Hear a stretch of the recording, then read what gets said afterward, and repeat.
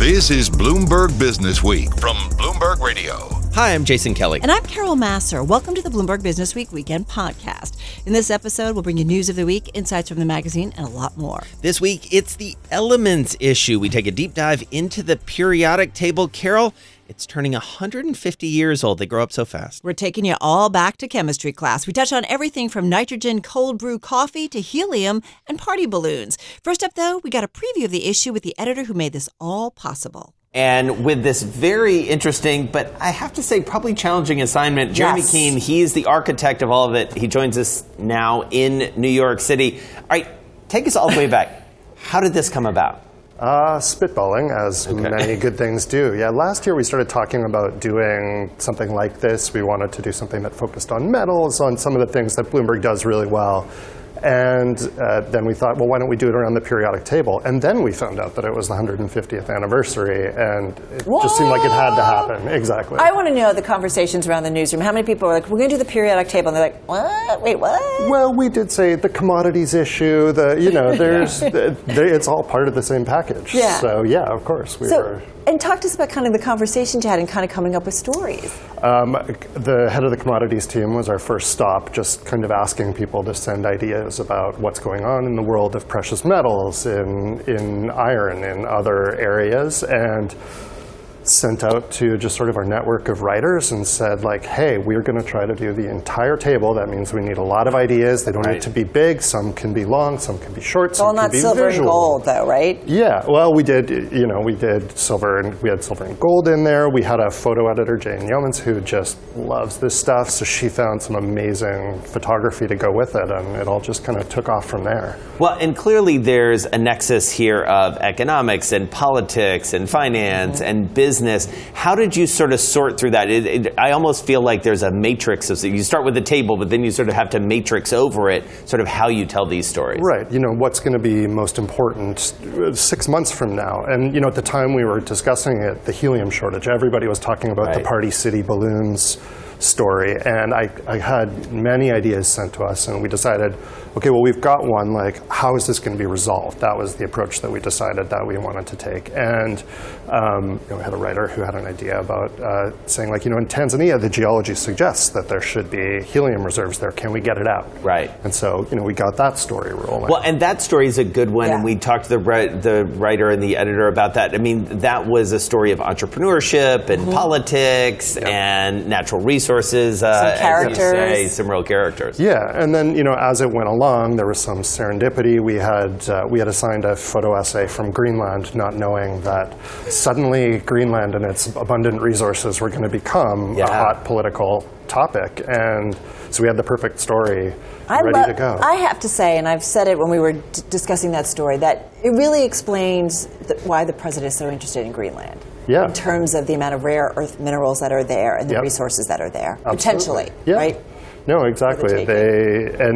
So, if you wanted to learn about it, you'd get to see it. But also because we had somebody there at the time, you hear a little bit about how this looked from abroad. And so that worked out really well. And then, with a lot of the smaller ideas in it, we tried to prepare things that we knew could be fun, that we could apply to different elements, like the ones where there's not necessarily a business use, like thallium or thulium, or some of these ones that, you don't really know how they could be used in business. And we tried to suggest how they might be. What was the toughest one to sort of get your head around? Oh boy.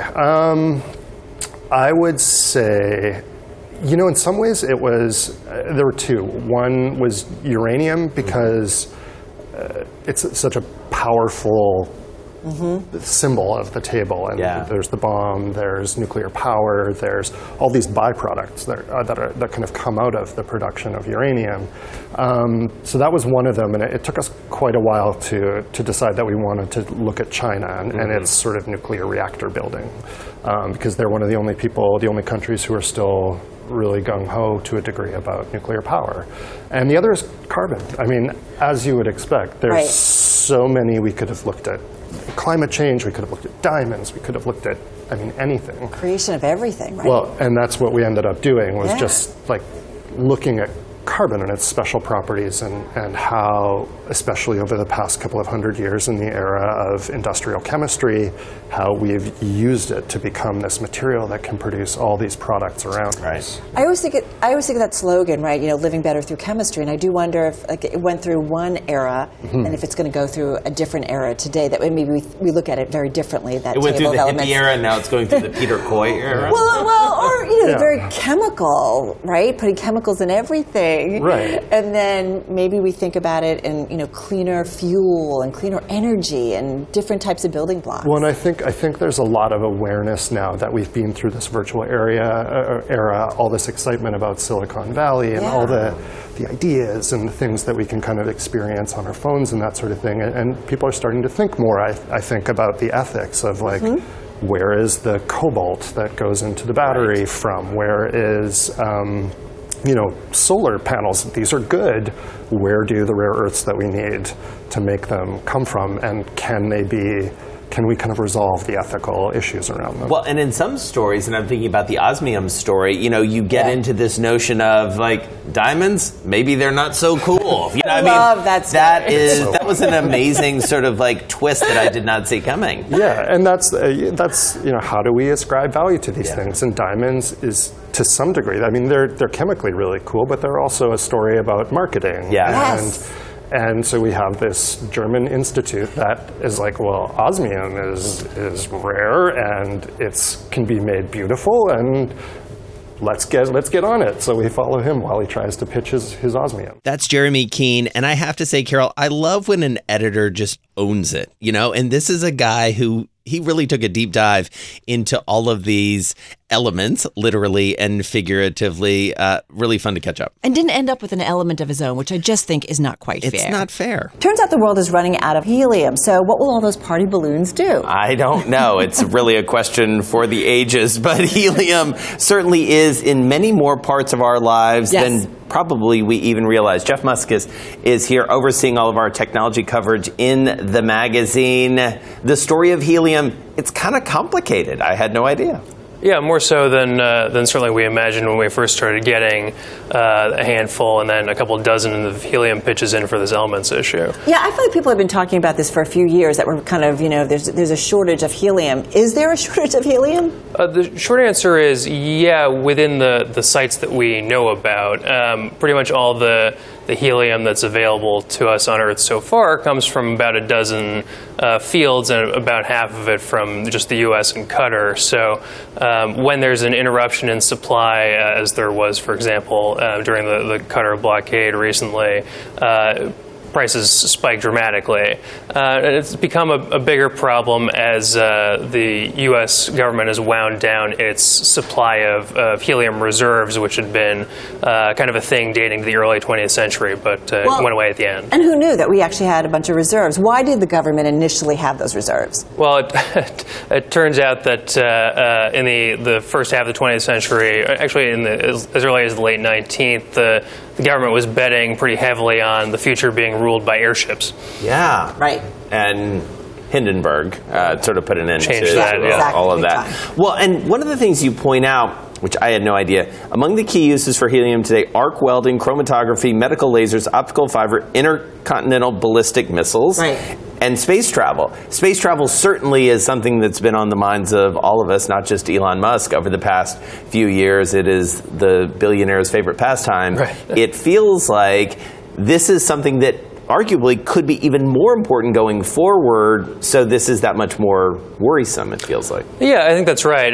In fact, NASA was the big reason for the feds to hold on to their store of helium through most of the latter half of the 20th century, and then it was in the 90s that the Congress said, well, the private sector should be able to handle this as well as the public sector's massive subsidies, so imposed a sort of winding down process on the federal stores, which then left the helium market with few controls when prices started jacking up. All right, so Jeff, that's kind of your backdrop here, right, in terms of what's going on with helium. Tell us about the two individuals that are profiled in this story, these Australian geologists, right, who maybe have found a great well, if you will, of helium, and it also could be very dramatic in terms of changing the country where it is.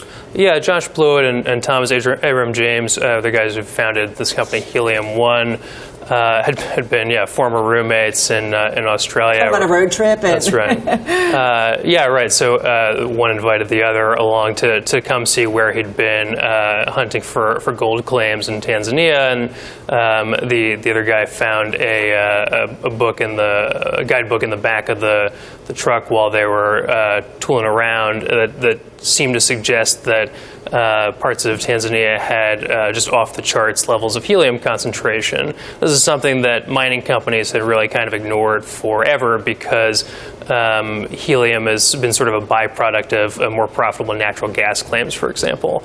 And it's although it's the second most abundant element in the universe, it's hard to keep on Earth. It tends to fly out into space unless it's contained. And so companies, for the most part, have been happy just to let it do that. Right. And so how hard is this project? Because, mining for gold, people have known how to do that for time immemorial. Certainly you go back to the 49ers out in California. But this is a little trickier. Yeah, it's definitely more complicated. Among other things, the projects that are working on mining helium for the first time, sort of for its own sake, have to deal with both trying to sort of separate it out from the more profitable materials and figure out how to effectively contain it in relatively small packages on the ground. Because one of the things that I learned from this story was this idea of even once you identify where it is, you're not even sure if ultimately what's there is I guess, mineable and usable, right? Yeah, it's sort of hard to tell unless you've already put a fair amount of money in. All right, so let's talk about, though, these two individuals, these two scientists have essentially maybe unearthed a helium area, right, that might produce a lot, but they haven't quite pulled it out yet. That's right, yeah. By most standards, their claim appears to be kind of off the charts, but there are other companies in this space trying to work in the same direction. So far, they've mostly been hamstrung by the upfront investment involved and regional instability. Right, and that regional instability piece is really important because you mentioned, Qatar in the United States. I mean, that's a fraught situation to begin with, but then you sort of feather in this clearly developing market, political instability, maybe some questions around who has the rights, who ultimately has the ability to do all this. What happens next? Right. The Helium One guys like to say that the royalties, even just alone, that are at stake in the claims that they've identified, could add an order of magnitude to Tanzania's economy. And that's what I find interesting. I mean, here's a developing market economy that could certainly benefit big time if indeed this turns out. Right, but and is allowed. Right, as you guys are suggesting. I mean, even the kinds of gold claims that Abraham James was working on a few years ago have been subject to a lot of blowback in the last year or so, and that's complicated their efforts to get investment to get on the ground with this stuff. What's the time frame for this, from your sense? The competing startups in this space say that they're looking at the next couple of years to really get going on the ground. It's a little hard to tell. It's the kind of thing we've been hearing about for a few years now. Is it a crisis? In the meantime, you're just going to be blowing up balloons, and they're not going to go up. But is it a crisis? Like, it isn't like something that we talk about in the headlines a lot. But I do wonder, like, as you did that list of scientific uses or industrial uses, space uses, and so on and so forth, it's important that we have access to it. Yeah, it's helium beyond being an existential crisis for Party City. I mean, the gas has become essential for everything from the Large Hadron Collider to every MRI machine. So it's the kind of thing that, as prices have not just crept up but leapt up, 100%, 150%, 300% inside, a decade or 20 years, that's the kind of thing that everybody should be more worried about. That's Jeff Muskus, who edited the story. And what's interesting is helium, I think we just take it all for granted. Totally. Well, I mean, I know, you like to use a little, make your voice high and all those different things. All the time. It's sort of a thing with you. But yeah, it's a Party City problem, but it's much bigger than that. And I candidly had no idea there was such a shortage. And this story could have implications for Tanzania, which I think is just, takes it on a whole other scale. So the U.S.-China trade war was front and center once again this week. And in the Elements issue, a story on what might become a new front in that trade war. In fact, it's actually one of several stories where we take a look at rare earth minerals. Let's bring in editor Jillian Goodman. This is a fascinating story. And I said to you before we got started, now I really kind of understand why President Trump has said, I want Greenland. Exactly, yeah. It's full of these elements called the rare earth minerals. It's, I believe, 57 to 68 on the periodic table, plus scandium and yttrium, I believe. And so these are minerals that, or elements rather, that become a part of things like TV screens, heavy-duty cell phones, heavy-duty magnets that are used in military applications, and so they're really, really important and of growing importance in global trade. And China has a lot of them. And China controls about 70% of the global supply. So yeah, it's a big important thing. Well, you guys, and in this really kind of gorgeous photo essay, take us to Greenland. I mean, it's a pretty hostile territory, right? I mean, at least as far as the elements go, sort of in terms of weather, it's covered in ice, it's mountainous, it's not terribly populated. So it is a hard place to develop a mining operation. All right, but there's a lot of minerals there, rare earth minerals in particular. Yes. So let's talk about it. Denmark, right, claims this territory as their own at this point. Mm-hmm. And it has since the early 18th century. Okay. Yeah. And so what's going on here in terms of developing some of the rare earth minerals that are there? What do the locals say about it? Well, from the Greenland perspective, it's very important to them to develop these mining operations because they've been trying to become independent from Denmark for a long time. They achieved a big step in that in 2008. They passed a referendum that sort of devolved more powers from Greenland from Denmark to Greenland.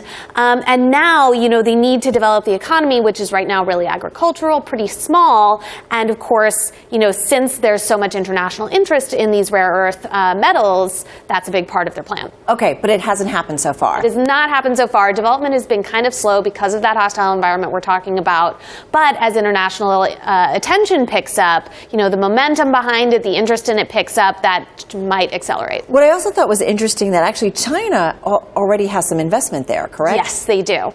And the U.S. Geological Survey has been on the ground for months.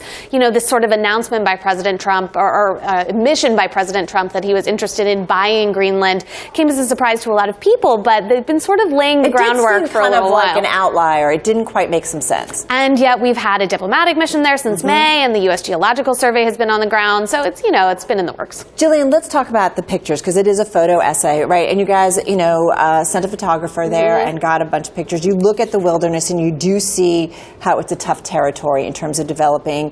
You show pictures of some of the rare earth minerals that are there. I mean, the potential, it seems like that there is an awful lot. Exactly. It's a ton of potential. One of the images we have is a dusk image where we have these rocks that are sort of glowing fluorescent under black light. And this is, this mineral that we're seeing that's glowing in the rocks sort of indicates the presence of rare earth metals. And you can see that a lot of them are glowing. So you can see, visually, there's a lot of potential for mining exploration there. What's interesting, too, is there's been some mining done there in the past, too, right? But they've been kind of abandoned. Right. So Denmark in the late 80s banned uranium mining as part of a nuclear non-proliferation action, and that was recently overturned in 2013, but that mining operation still hasn't really gotten started again. And there's one town in particular, right, in Greenland that everybody's focusing on, where it's Narsak, right? It's Narsak, yeah, and there are a lot of, the area around Narsak is particularly rich in these minerals. What's fascinating, you guys are often working on stories, weighing ahead. I mean, you've been working on this for a while, and just over the last couple of weeks now, we're all talking about Greenland. Yeah, it really President Trump and his interest in it. It really fell into our laps, which is kind of nice. When that happens. What do you think in terms of our audience and our viewers and our listeners, the takeaway from this in terms of your reporting? As you really say, it does sort of bring the global interest in Greenland and the global interest in these metals into perspective. I mean, the extent to which they're used, the extent to which they're found in Greenland, and sort of all of the various international claims kind of brings it all together. Right. It does bring it all together. And it's also a reminder, and just, talk about this a little bit more, because in this issue, and I think rightfully so, you guys talk about rare earth minerals several times. I mean, they are so important in terms of developing everything, building everything, industry, commerce. Electronics, we talked about cell phones and TVs earlier. I mean, the number of applications for these minerals is just huge. And that's Jillian Goodman, our politics editor. And just a reminder, elements, they're political, more so when it comes to Greenland. I love the story because I feel like it finally puts into perspective why President Trump is so interested in Greenland. It is about those rare earth minerals, just all of those resources that can be found in that territory. Economics, politics, they all come together elementally. Who knew that in the elements issue there would be a coffee story thanks to a little old nitrogen? Well, food editor Kate Krader knew. She is all things whining and dining, culture and cuisine. I love this story, right? Like here we have the periodic table of elements, and there's a food. There's actually probably lots of food stories out of it, right? First of all, where was this Businessweek issue when I was in high school? I have to say, to get through chemistry, this has just made every element come alive for me. It's so exciting to hear about. I'm not even sure what element it is, but like I spied a thing about like the kind of wax that you use on your skis. Right. And there's no, spoiler alert, there's this fantastic image of like a chlorophyll chicken coming up, like that people will get to see. So this whole in the magazine, yeah. So it's really given me this whole. It's made like all these elements come alive in a way that's so fun. And nitrogen. Well, talk to us about this because you get into this story about coffee. Like I feel like we do so much to coffee already, but apparently there's been more thanks to elements. Exactly. The thing about coffee is you think there's like so much. People are like, oh my gosh, I hacked my coffee today and I did this and it's unicorn colored, it's pumpkin flavored. There's so many things that you think are happening to coffee, but fundamentally, coffee is just beans. It's just beans that have been picked and roasted and brewed in hot or cold water. Like there's not that much you can do historically to change a cup of coffee. And yet, nitrogen, ta-da-da-da, here comes nitrogen. And nitrogen, I mean, some people certainly know it from beer, but what it does, if you pump nitrogen gas, which is like has no color and no odor, if you pump it in, it creates these tiny little bubbles, soft little bubbles, right. And it gives it like a creamy flavor and an ever so slight sweetness. Different though, Kate, than what we get off like a cappuccino machine? Yeah, that's not, I think like hot coffee, it's not strong enough, I think, for hot coffee, nor I think the pressure of the boiling water adds a certain texture of its own, and then you have milk, and that's like creaminess. But for a nitro cold brew, there's generally not milk in it. You don't have to add milk. More spoiler alert coming up in a minute, but nitrogen adds, it's coming out of a tap the way you see some beers come out of a tap, and there's like this gentle little cascade of bubbles that you see, and it will form a foam on the top. Like a beer, right? Like a beer, yeah. A good nitro brew coffee will look like a beer. And it also, as you write, a little bit of flavor, right? Some sweetness? A very slight sweetness, yeah. The bubbles, in a way that I can't explain, create the sense of a little soft sweetness. This is when I go, okay, so where was it that somebody was sitting around with their cup of coffee or their cup of iced coffee or something and said, oh, wait, we can do something different? Like, where did this come from? Well, you know what? If I gave you a multiple choice quiz, since I keep thinking about high school now, if I said, would this maybe have started in Austin or Queens or Seattle, what would you say? I would say Seattle. Well, you would be close. But I'd be wrong? It blew up and exploded in Seattle. There's varying urban theories about this. And in fact, according to one source, it actually might have started in Queens as an experiment, I think with like a beer keg that they attached to coffee or something. But they supposedly, the most popular theory is that it started in Austin around 2012, and someone who with a little too much time, probably over-caffeinated, took his nitro tap and put it with coffee, and the result captivated everybody. Well, let's talk about this. So there's a couple of companies that are pretty big players, and they're actually one of them is out west, right, in Portland, Oregon. Talk to us about Stumptown. Yeah, so Stumptown, exactly. Stumptown, Seattle, everyone thinks of Seattle as the coffee capital, but Stumptown has been a major player in this coffee scene, especially like the ready-to-drink coffee scene, coffee scene, which is like $4.1 billion now. It's really, really come up in a big way. And so Stumptown was also an early adapter to this, and they started playing around with kegs and nitrogen, and they had it on tap. And then by 2015, I think they introduced their first cans.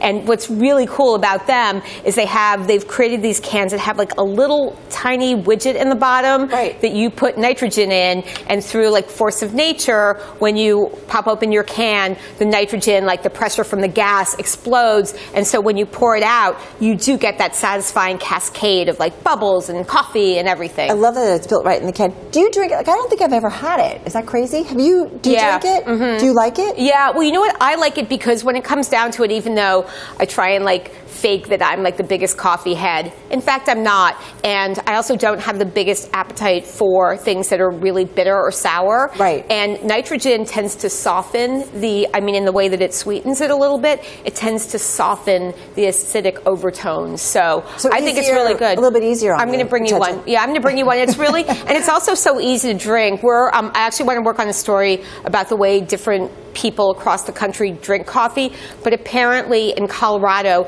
everyone's like, it's such a beer culture, and people are so used to drinking things out of cans, and so that they have the biggest canned coffee consumption, according to one coffee company. But it's fascinating. So it's really caught on. It's really popular for millennials because you don't have to even wait for someone to pour your cup of coffee. Basically, you grab your can. Talk to us about another player, La Colombe, is it? Coffee roasters? Yeah. And they added some oxygen. So you and I were talking about diving before we got in. So nitrogen, oxygen, is that like nitrox, like in terms of diving? NO2, yeah, exactly. So they, when I asked them if they were doing nitro coffee, they're like, no, actually we add nitrous oxide. So they think the bubbles, and other people will know nitrous oxide from laughing gas, maybe if you went to that kind of dentist, or whipped cream.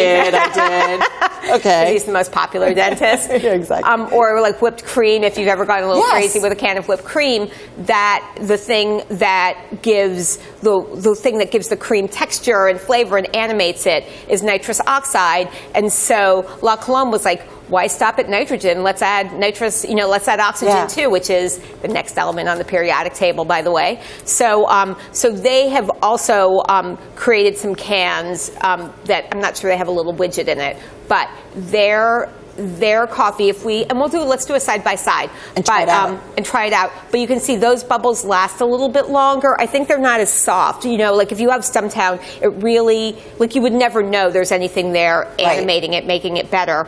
But when you have the Stumptown one, you really get the sense of like a slight more texture. I feel like we can't talk about coffee without talking about Starbucks. I mean, they're doing this, right? They are. They're not. They weren't the front, like really, Stumptown came in really early in terms of the big brands, but of course Starbucks sees what's happening in the coffee scene, and so they have been adapting. Of course, like they've grabbed onto the nitro cold brew because they want to be all coffee things to all people. And what's funny about this, so Stumptown is all coffee things to all people, and so of course they've gotten into the nitro coffee game, and they announced that by the end of the year their nitro coffee would be available across the country, which to me in 2019 seems a little late since Stumptown, it's already like it already makes $2 million for Stumptown. Their nitro coffee is their best seller, they say, or their fastest growing seller. So what was funny about reporting this is we were, of course, looking to see what Starbucks was doing in the nitro coffee scene, and we were like, well, they have some nitro cold brews coming. They've just announced some flavors, but no sign of pumpkin spice yet.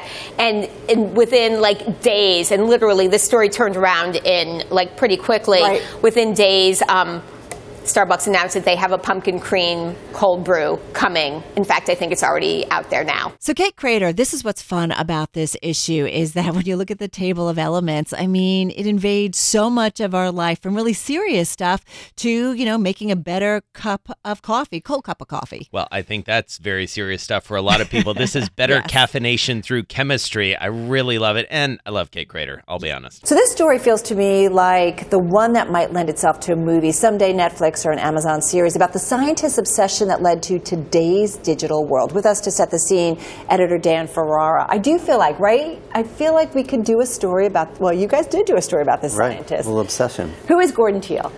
So he was a genius, of course, whose obsession was germanium, which was used in some of the early semiconductors. What is germanium? It's a metal. No, I'm just kidding. So anyway, so it's important, right? Right. It's germanium and silicon are the two primary things from which semiconductors are made. Right. He was obsessed with germanium, and while other people were working on silicon, he was trying to say, no, germanium is this stuff. And his particular passion was creating a form of germanium that was of such incredibly high quality and purity. Well, and he was working at Bell Labs, right? He was working at Bell Labs. Perfect place to be doing this. Yep. Although he had to really kind of push his case, make his case. People, they were like, yeah. Right. Well, other geniuses at Bell Labs created the semiconductor and the transistor, and he was like trying to say, use some germanium. This stuff is awesome. Just because he loved it. Eventually, they came around to his way of thinking, and they made a germanium transistor, which was super important. Ultimately, he was then involved at Texas Instruments in the creation of the first silicon transistor, which was, of course, the thing we're talking about. It's changing everything. Right. Dan, what I love about this story is, right, we take for granted, like, our cell phones and everything, and there's so much that goes into this, but this is really the building blocks of where we are today. Right. And if you see the images in the story, this stuff is really simple. Like, the things that they're building in labs are they look like science projects, and they are, just at the highest possible level. So, in doing this story, working with the reporter, editing it, I mean, what is it that struck out for you? Because I feel like this is not an individual that we talk about. It's not one of those scientists that everybody is a household name. This was somebody who was working behind the scenes, but what he did was incredibly dramatic. Right, and I think people who know the history of the technology, they in fact do know his name. You and I, he's just below that level where he's a household name.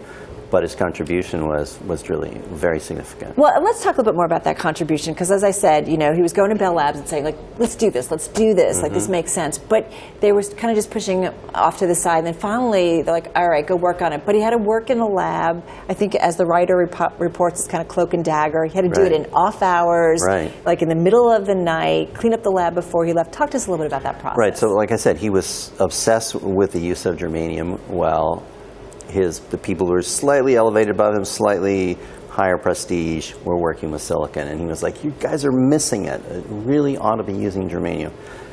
And Bell and his superiors allowed him to basically shift his work schedule so that he worked overnight to work on purifying the germanium crystal. And then there was kind of an aha moment at the end where he got it right, and they said, okay, you can come back to work in the daytime now, and we're going to use this product. And it really did change the company's approach. Well, they ended up, I think, having a dedicated lab for growing those crystals in particular. Right. So think of that. I mean, like, what is it like to grow germanium crystals for a living? It's an odd kind of thing to perfect, but that was his passion. There's a fun moment, too. As you said, he eventually, I think it was, the end of 1952, he left and he went to Texas Instruments, and they were focusing on transistor technology. Talk to us a little bit about his time there. Right. So at Bell, at Bell they had been doing germanium, but it became evident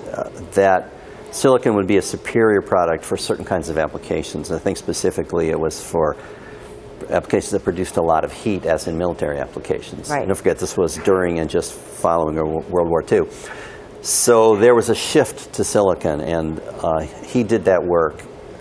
Despite his passion for germanium, he led in the shift to silicon and the shift to the production of the early silicon transistors at TI, which became just a big phenomenon. There's an anecdote in the story about him wowing the crowd by pulling a silicon transistor from his pocket, because that's the kind of thing that wows that kind of crowd. Right. Well, because everybody was like, okay, we're going to do this. Right. And he's like, well, as a matter of fact, I got one right here. Eventually, we're going to do silicon transistors, and he says, eventually is now. Well, and what's interesting is, and as I feel like with any kind of scientist, the work that they do in the past and the work that he did on germanium helped him in terms of what he was able to do at TI, right? He was kind of in an advanced level, or at an advanced level. because of what he had learned. He was all about purifying, making perfect crystals, right? And so he switched materials, but he was a germanium man. He was a germanium man. But I also think it just reminds you that these people, these individuals who catch on to something, right, in science or, looking at the periodic table and saying, wait, we can do something with something, has brought us, just think about what it has brought us to where we are today. What's also fascinating is that if you think about Bell Labs in the 1940s, absolutely full of geniuses, full of amazing people who are collaborating or in some instances not getting along. And, there's a lot of very smart people all working together that bring us to where we are now. Right, and sometimes that competition creates exactly, some dramatic outcomes. I love this story. It's really fun. And like I said, I feel like we could tell the story of this individual in a movie or some kind of series. Yeah. Dad, thanks so much for being here. All right, thanks, Carol. Much appreciated. All right, bye-bye. The next story is about one of the rarest elements on the planet, and one man's bet that the elements will create an investment market more lucrative and renowned than the diamond industry. Who'd have thought?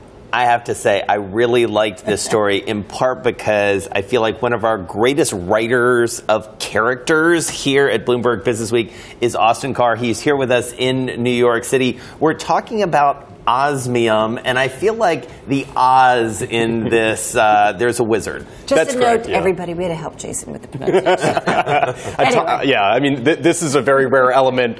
I don't know how much you know the periodic table if you've memorized it. I certainly hadn't known about it prior. He talks about it all the time. All the time, I know. I'm a big fan of osmium too. But there is a wizard behind this story, which is this sort of crazy German guy named Ingo Wolf. Right there, it's perfect. I know. With that name, I thought it was a fake name at the beginning. But he's been working for the past couple of years about basically what we describe as alchemizing this very rare, one of the rarest, not just elements, but precious metals on Earth, and trying to make it in sort of the next generation diamond. I don't know if you guys are, what wedding bands or rings or what you guys wear, but hopefully if you're wearing any diamonds, he thinks that market's going to go kaput in the next couple of years, and his bet is to replace it with osmium. He must be talking to my husband. He's like, they're not worth anything. Yeah, can we move on to osmium now? Exactly. Well, first of all, where did you go to talk with this guy? So we actually met up in Reno, Nevada, which of course is a very classy place, and it was at a casino where they were having the International Precious Metals Conference. I don't know if you guys went last year. Oh, yeah. You're going now. I mean, it's a hoot.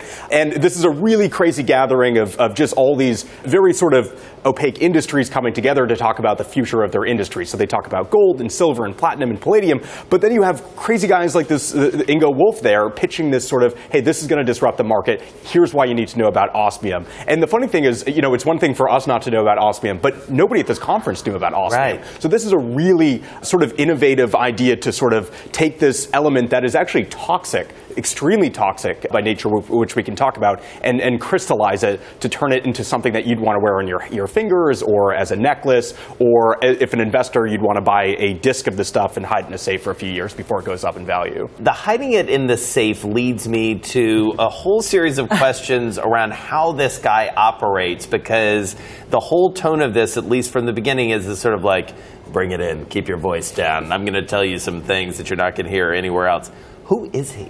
So he has a very unique past. He describes himself as everything from a rockabilly singer to a serial entrepreneur to someone who actually has started 14 ventures, everything from an electric car company to an online TV company. He grew up in Germany and had this long career in the business space, but eventually got interested in commodities, got involved in sort of gold mining for a bit, and then randomly in 2013 at a commodities conference in Europe, he met this secret. We can't name him. We promised that we wouldn't name him. This guy who developed this crystallization process to turn raw osmium, which can cause blindness, lung damage to the point of what would be described as dry on-land drowning. It can stain your corneas black so that you can't see anymore. It's incredibly toxic. It's highly, highly, highly toxic. And so taking that and crystallizing it, rendering it harmless, and then turning it into something that's incredibly shiny. Mirrored gems. Oh my God. Mirrored gems. I mean, if you see these things in person, they do have this very bluish, beautiful finish to them, and they do sparkle more than diamonds. At the same time, you just have to balance their cost, whether this is a long-term investment. I mean, there was only 38 kilograms of osmium imported to the U.S. all last year. Compare that to 60,000 kilograms of platinum. But why hasn't somebody else, I don't know, years ago, discovered this and said, said, hey, this could be really cool. This could be a big market here. I think that was one of the questions that I went to. Why you guys? And it's just because this chemist that he's working with, who is based out of Switzerland, they won't tell me where he actually operates. I did connect with him, but on the condition I wouldn't name him in the story. Probably the same person who created Bitcoin. I'm just kidding. Yeah. Just kidding. Well, actually, speaking of that, they do have an osmium, of course. Of course they do. There's always a cryptocurrency, but that completed its ICO in July, and so far as I know, I think it went onto second trading markets last week, and it doubled in value. So, okay. Yeah. The context here, as you mentioned earlier in the conversation, or the comparison is really with diamonds. And I just want to read this part of your story because it really helped set it up. To hear Wolf describe it, diamonds are overhyped gemstones. Diamonds are rare? No. Geologists estimate there are trillions of tons of diamonds buried beneath the Earth's surface. Diamonds are forever? No. They can burn. Diamonds are unique? Not. No. The rapid rise of synthetic diamonds, which are ethically grown in labs, are dramatically cheaper than their natural counterparts. So he really has knocked down, to your hands, the entire diamond market. Talk about De Beers, right, and how brilliant they were, no pun intended, in terms of creating a marketing machine, right, to get everyone to buy diamonds. And I think that's one of the compelling parts of this. The subsidiary for Berkshire Hathaway that focused on precious metals, the CMO of that company basically told me, you can't just take rocks in the earth and if they're shiny, throw them in jewelry and say, hey, look how cool this is. Right. You have to develop an emotional marketing story. Yeah. It wasn't 100 years ago that De Beers started to actually sell this idea of an engagement ring. That's something that's synonymous with love and commitment. That didn't exist. This was something that they had to develop through marketing. Right. And so the idea is you have to do that with osmium at a certain point. It's one thing to have the natural element of, it's harder, it has higher abrasion resistance, it's shinier, it doesn't burn as it's harder to burn than a diamond. But you actually have to sell it as, hey, this is something that symbolizes my love to you, and that's how you're going to create it from, yes, a rock into something that is a long-term symbol of love. I love that you brought up Berkshire Hathaway, their precious metal subsidiary. I mean, they are looking into this. That's what I was told. Mark Hanna, their CMO, just told me that, he was really impressed with the talk that this guy Ingo Wolf gave in Reno, and that he ordered his procurement team to look into it. So he's very curious. Other people, though, I should say, were skeptical. We talked to a geochemistry professor who was concerned about the claims that they're making about toxicity and whether it's completely immune for humans. Yeah. What's your take on Ingo Wolf? Because you wrote, it's hard at times to determine how seriously to take Wolf. This guy's an over-the-top character. I mean, there's no doubt about it. I mean, one of the things that we write in the story, which is that he told me he likes to only shower by water skiing these days. He is this rockabilly singer that's also, for a lead singer of this German group that's called the Race Cats, but he's also a lab rat. And it's sort of balancing the different wild, bold claims that he made with the reality of the situation. This is going to take a long time to actually convince consumers to buy this stuff, to convince investors this is a long-term liquid investment. And so we'll see. I mean, I was, at times, I was taken by him. At the same time, if I propose to my girlfriend, will I buy osmium in that ring? I don't know. It's TBD. You may just go just straight diamond. But who knows? Who knows? It could happen. Could be onto something. Christmas time's coming up. You're right. All right, Austin Carr, great story. Thank you so much. You may never look at your salt shaker the same way again, thanks to people like Ben Jacobson, who after a detour through Silicon Valley, Jason, he turned his sights on salt. This is one of my favorite pieces in this issue, in part because it breaks it down, literally, we're all about the elements, but also through a very interesting character. Andrew Zaleski is here with us. He's our character watcher in this piece. He joins us from Washington. So Andrew, help us understand, how did you find this guy? How did I find this guy? Some very clever Google searching, I suppose. I love Google. And then it just sort of came up, and on sort of blog after blog and site after site, a variety of people, chefs, cooks, food reviewers, were all talking about Jacobson salt, and I figured, okay, let me go see what's going on with him. All right, so let's talk about Ben Jacobson. Who is he? Tell us about the salt he makes, because there's some interesting things, oyster pans, all this kind of cool stuff involved. Right, so Ben runs his own salt operation on the coast of Oregon. He basically pumps in a lot of seawater from a bay called Netarts Bay, and then through a series of different processes, evaporation, boiling, dehydrating, he makes his own flaky sea salt. And this is kind of what he does now and what he has done for almost the last 10 years after he sort of bounced around some tech companies and then left Silicon Valley. Why salt? I mean, there's a great origin story here. Silicon Valley to salt. Yeah, because that's not a natural straight line. No, it's not. He was living in Europe at the time. He was going to business school. He has some extended family there, and I guess at one point he was making a dinner of sort of like canned mackerel and arugula, just whatever he could find cheaply at the store. And his girlfriend at the time handed him some Maldon sea salt, and he put that on his meal, and he said it was one of the best meals he ever had simply because of the salt.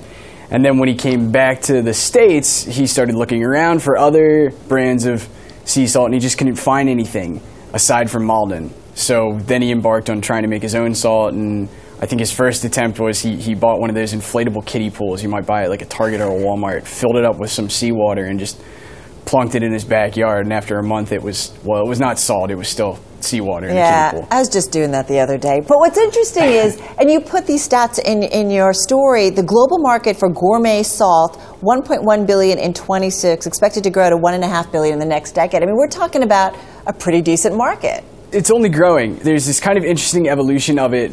You know, many people didn't really think too much about sea salt, but I spoke with Dan Souza for the article too, and he's on the PBS show America's Test Kitchen.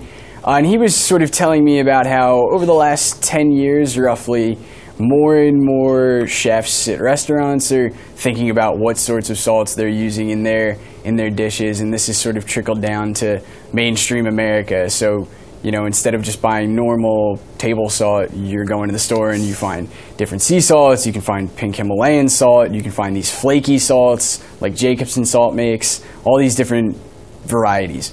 And I dare say, at the risk of being a little too much given this issue, like there are some very elemental aspects to this story I did not know before I read this. All the different sort of components that go into different types of salt that really radically, it sounds like, change the taste, the texture, etc. Help us understand that.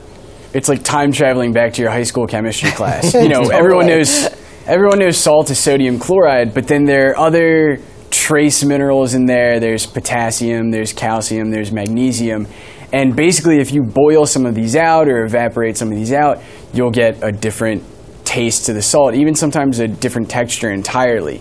So even at Jacobsen's facility, you know, he'll boil out calcium when he first pumps the water in from the bay. And then later on, there's this very slow evaporation of magnesium, and then you end up with these kind of chunkier flakes, these wider flakes of salt that are really briny to the taste in a way that, you know, would strike you very, very differently compared to, I don't know, the table salt you'd find at a diner, say. Well, and what's interesting is pursuit of kind of refining the taste, right? Because he did talk about the waters in the bay and all the oysters there, right? And that had an impact, a positive one. Right. Yeah, there's this great story he told me when he was first starting out. He's just driving around in a Subaru Forester with his very good Portuguese water dog, Luca, filling up a bunch of buckets full of water, and then he lands on this spot in Netart's Bay because there are thousands of oysters in the bay that are already pulling stuff like calcium out of the seawater, because this is how oysters make their shells. And that in itself begins refining the seawater, so to speak, so that once Jacobsen's facility starts pumping it in, you already kind of have seawater that's well on its way to becoming really good salt. The snack of the future. Andrew Zaleski, right. We'll have to check it out. Thank you so much. Great story. Will become a salt Thank you. snob. So if you mention chemistry, for many of us, what comes to mind is the memorization and understanding of the periodic table of elements. You remember that, don't you? I do. What I remember is a really hard class that I had trouble with. But Peter Coy normally talks with us all about economics. He's got a little bit of a different take, but only slightly different. He's here with us in New York City. That's right, because really it is an economic story. Of course, I think of everything as an economic story, but reasonably speaking, the economy is built on the periodic table. I mean, we live with carbon, silicon, nitrogen, phosphorus. I could go on. And after all, everything in the world is built from these elements in the periodic table. And we think of the world sometimes as being virtual these days. We think of software, patents, copyrights. Something in the cloud, ideas, whatever the heck right. that means. It's like the value is virtual. But in fact, and that's true, I won't deny that all these things are important, but what are they built on? What does software run on? Computers. What are computers? Hardware. Hardware is made from the elements of the periodic table. Well, and this is what's interesting, and what I think is fascinating about this issue. So here we are celebrating the 150th anniversary of the periodic table, right? Yes. And your point is that it's even more important than ever before. It maybe seems and feels so yesterday, but it's really relevant and really important.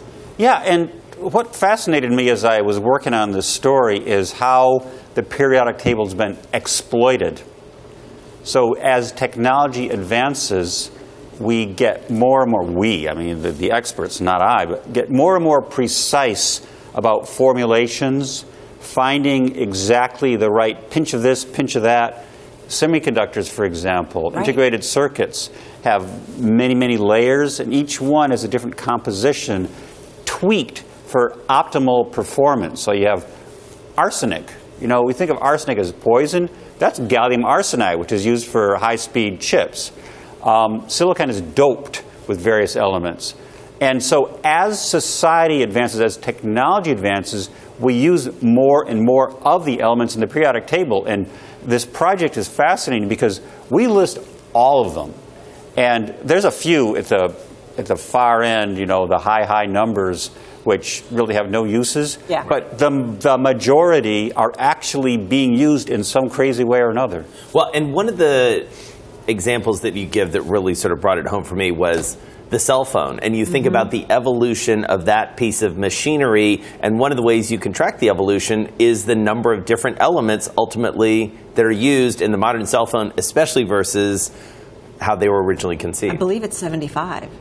We're talking about some that are almost invisible in terms of how much they're being used.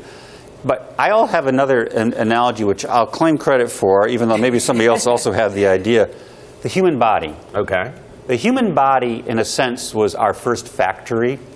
It takes in inputs and produces outputs. Right.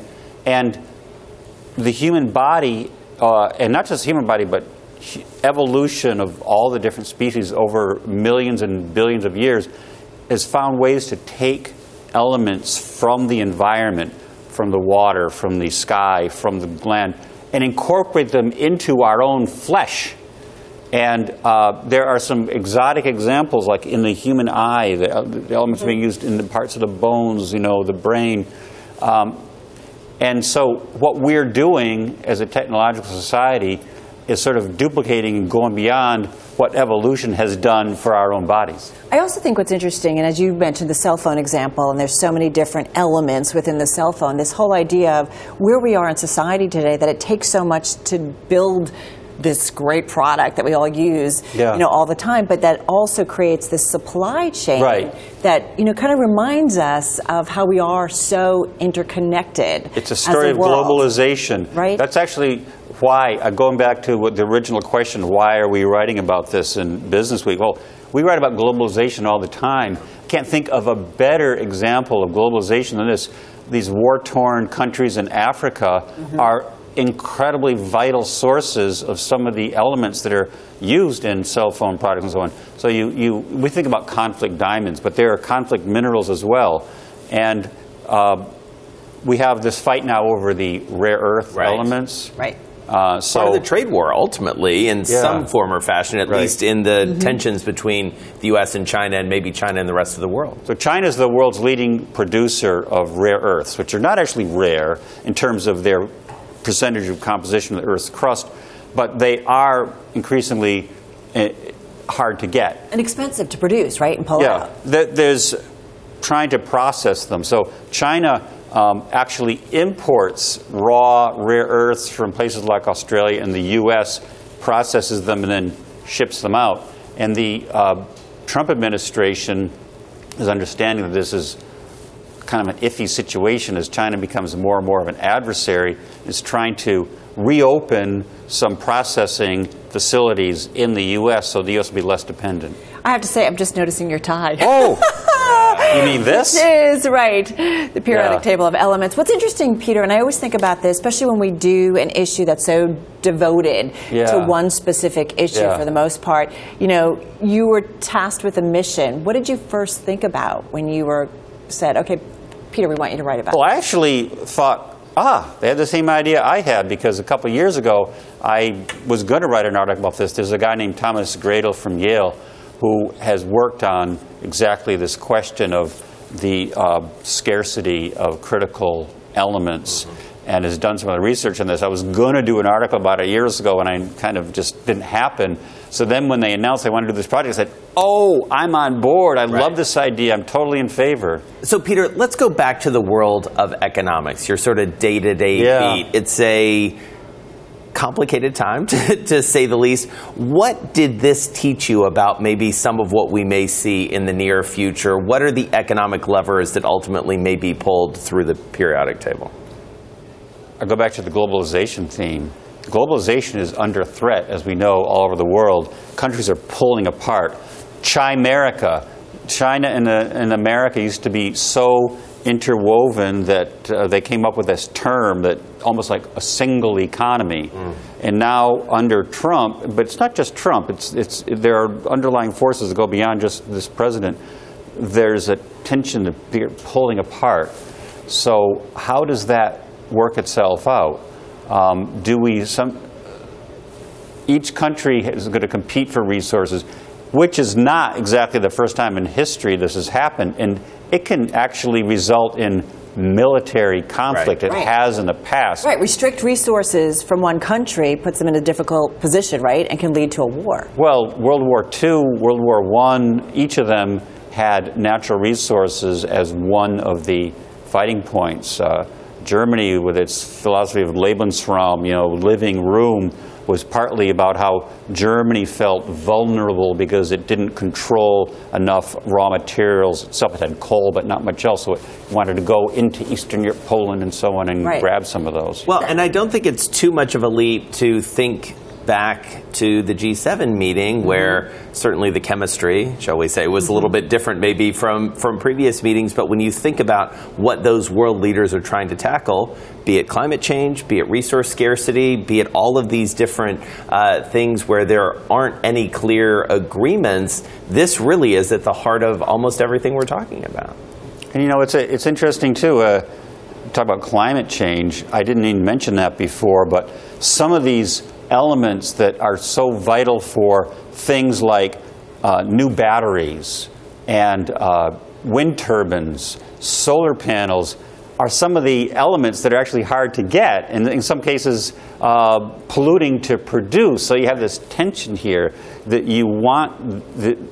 We're going to come to a world where we're going to be having a collision between the wants and the needs. Well, and that's kind of, I feel like, the dark side of, maybe limitations to some of the elements that are out there. The lighter side, and I love that you go into this a little bit, is about something like hydrogen that might ultimately be, the renewable energy that kind of answers so many different problems or questions that are out there. I love that you kind of go there, because I feel like there's so much in that table of elements that we still maybe have yet to discover, right? And really kind of max out. Hydrogen is a fun one because it's the most abundant element in the universe. It's the simplest, just one proton, one electron.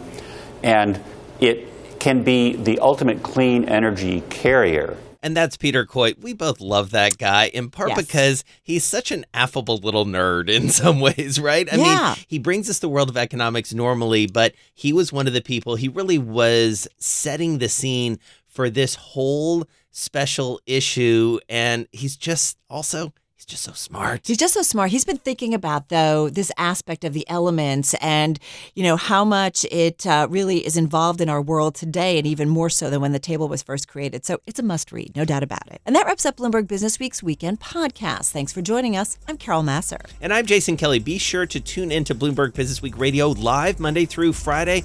If you're in your car hanging around, starting at 2 p.m., Wall Street time. Can't catch the show live? Well, get the daily podcast for the ride home wherever you download your podcasts. You can also get this week's edition of the magazine, a special one on newsstands now. This is Bloomberg.